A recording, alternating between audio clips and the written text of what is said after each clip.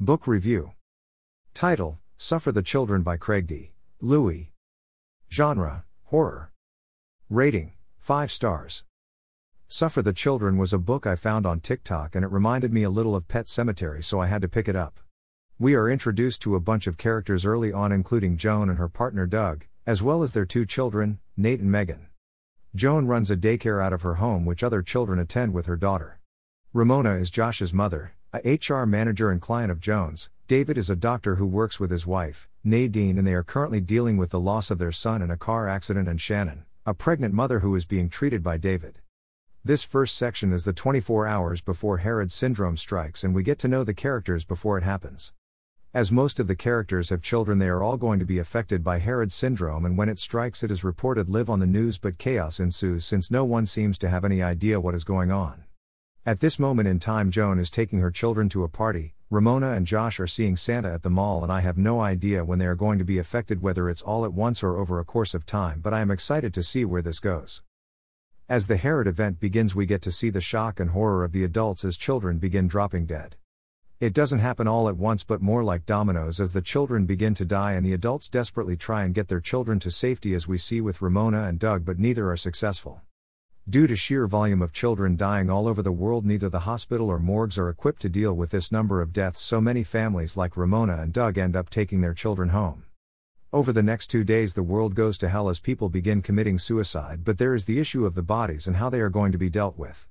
Doug is called in to help as waste management along with many volunteers who begin cleaning up the bodies and preparing them for mass burial.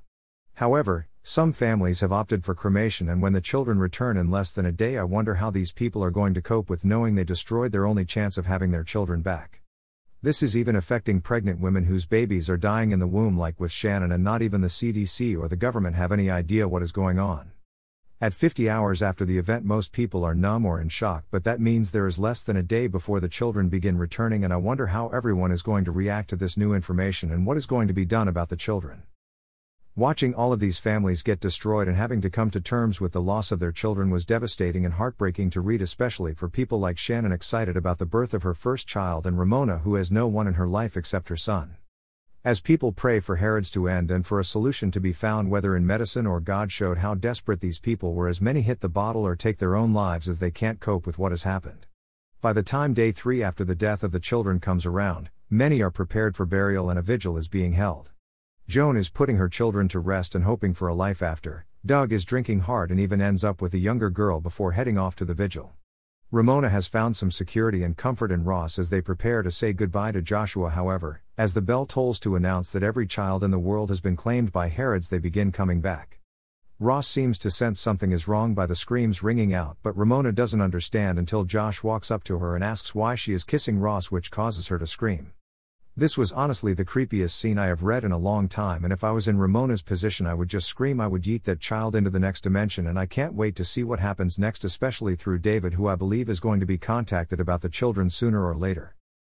David is roped in pretty soon after the children come back, Ben, as he was performing autopsies on these kids when they thought they were dead.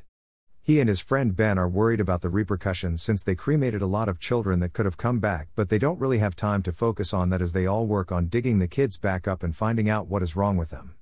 Ramona and Joan both see that their children is still like corpses, only their eyes move and follow them, which David confirms when he checks out many children, and they determine that the disease does something like mimic death but doesn't actually kill them. However, many people soon witness their children asking for blood, but they don't know why. It is Joan who feeds her children blood first from a cut in her finger and sees how they revert back to their normal pre-death state. Nadine has also figured this out and is helping mothers and fathers donate blood to their children, but only a pint at a time. Doug witnesses the effects of this, but it seems to last for less than a day, and when the blood is used up the children become corpses again. The question now is, where are they going to get the blood from, and there simply aren't enough adults to feed these children for any extended period of time, and the human body can't replenish the blood lost quickly enough for the amount the children seem to need. I don't know whether a murder spree is going to happen, but I am asking questions like, could animal blood be used, or does it have to be human? Does the blood need to come from a parent or relative of the children in order to be effective, and could blood substitutes be used? Over the next month we follow the various parents as they realize their children need blood in order to survive, and how they go about getting it from everyone they know. Some of the more unsavory people even arrest Ben in order to take his blood for children as payment for the cremations that he performed when everyone believed that the children were dead, and this puts David at risk as well. David also learns that Nadine was lying to him about the medicine for the children and doing things behind his back, but he agrees to help in the meantime because it is making people happy to have their kids back and it gives him a purpose. However, through the parents we can see the physical distress keeping their children alive is putting on them, but they learn that half a pint buys them about an hour of time, so people are looking to stockpile blood so they can spend longer amounts of time together with their kids.